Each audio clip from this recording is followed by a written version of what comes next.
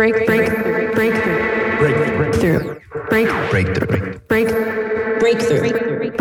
You are now listening to Breakthrough News.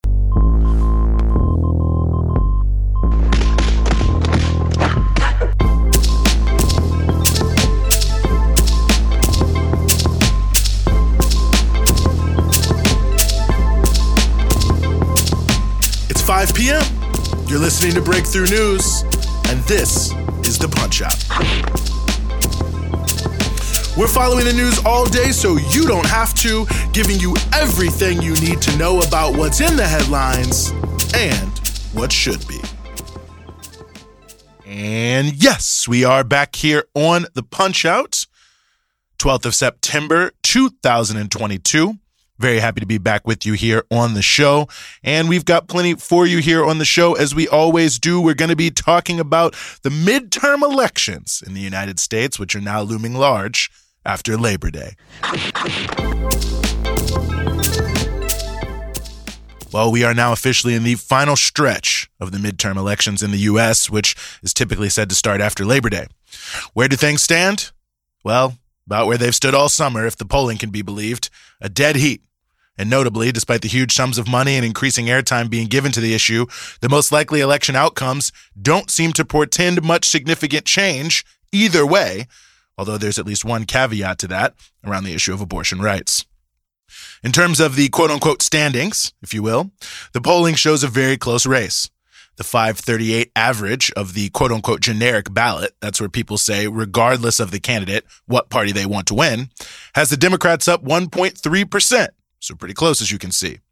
The most recent Economist YouGov poll details that 36% of respondents preferred the Democrats to control the Senate, 34% the Republicans, and the same poll details that 36% also want the Democrats to control the House, and 35% the Republicans.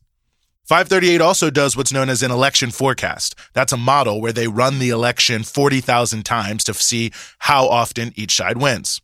And that election forecast noted that Democrats won the majority in the Senate 69 out of every 100 times, Republicans 31 out of every 100 times. In the House, Republicans won 74 out of every 100 times, Democrats 26 out of every 100 times.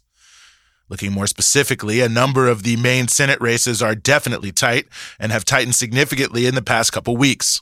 In Georgia and North Carolina, the two parties are separated by just 1 point in the Senate races there. In Ohio, Dems are up by 2, Florida, Republicans by 3, and Nevada, Democrats by 4. Only in Pennsylvania, Arizona, and Colorado, of the quote-unquote swing states, do Democrats seem solidly ahead.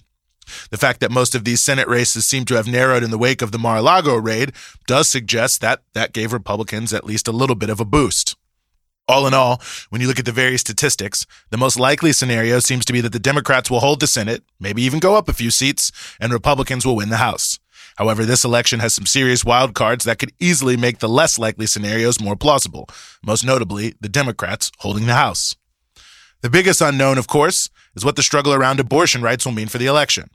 So far, all signs indicate that the Supreme Court stripping the right to choose away from millions has increased the likelihood of the Democrats benefiting from a surge of voters who want Democrats to continue to control Congress to keep the possibility of resurrecting the right to abortion nationwide alive.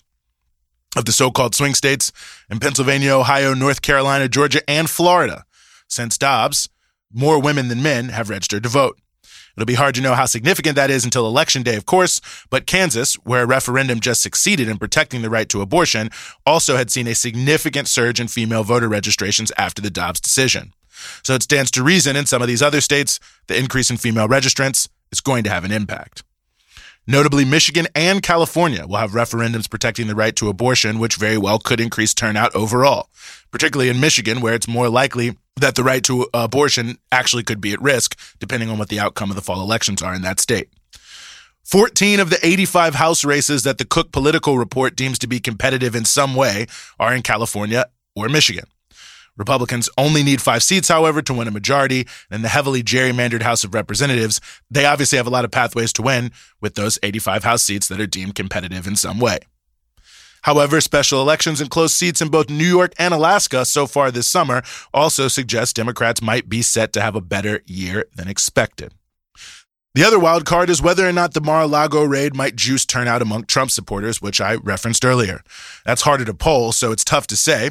On the one hand, 51% of Trump voters told The Economist YouGov pollsters they were more enthusiastic to vote this year as compared to other midterm election years.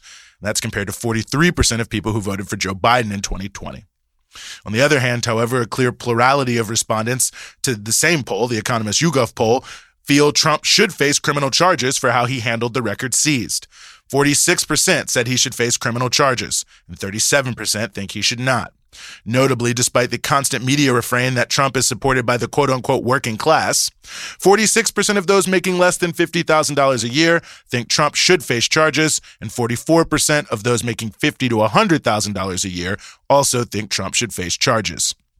34% and 39%, respectively, thought he should not face criminal charges. So, doesn't really line up there, working class support versus what people thought about Mar-a-Lago. But as mentioned before, the tightening of some Senate races in the wake of the Mar-a-Lago raid does suggest that it may have at least riled up some Republicans and could play a role in juicing turnout. So when you put all that together again, it really leads us to conclude that at the end of the day, there's something of a dead heat, and it's going to be on some of these wild card factors, most likely, that the election turns on. But considering all this, we have to underscore an important point. Whatever the outcome, the impact of the election, on working class people in the U.S. at least, is likely to be fairly slight. When you look at the so-called major things that have passed since last fall, you've got an infrastructure bill that doesn't fix all the bridges set to collapse, a climate bill that doesn't meet the government's own climate goals, a quote-unquote safety plan that does not actually promote real public safety, a massive military budget, a symbolic piece of gun legislation, and a few other pieces of symbolism like the anti-lynching bill. So were Democrats to hold both houses and keep the status quo, there's not a great likelihood of there being aggressive action taken on any critical issues. Now, perhaps if there's a major surge in voters related to abortion rights, perhaps Democrats will end the filibuster and pass the Women's Health Protection Act and restore the right to abortion all across the country. But again, that's unknown. And after everything that's happened so far, it's hard to say that it's likely. Now, the Republicans, if they were to take the House or the Senate, would undoubtedly try to just block everything they possibly can, so perhaps even less would take place. Now, there are many ways to parse that anything is better than nothing, and so on and so forth. But the fact of the matter is, no matter which party is in power, both have shown that they are unwilling to do what it takes to propose solutions that meet the scale of the problems that the country and the world are facing, which means most of those problems will continue to get worse. Ultimately, the only thing that can potentially change the shape of the political environment is independent political action in the streets and on the picket line and elsewhere that puts pressure on all the politicians and their backers to make concessions or risk greater upheaval. So what the outcome of the midterms is yes, in the hands of the voters, but in a deeper sense, in the hands of the people and their own capacity for political mobilization.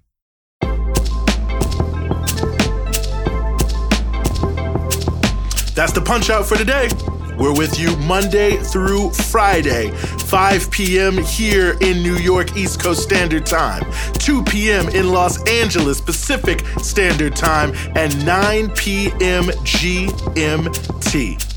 And of course, you can support everything we do here at Breakthrough News at patreon.com/Breakthrough News. It's your patronage that keeps all of our offerings here at Breakthrough News moving forward. And of course, you can check us out across all your social media platforms, Instagram, Twitter, Facebook, at BT Newsroom.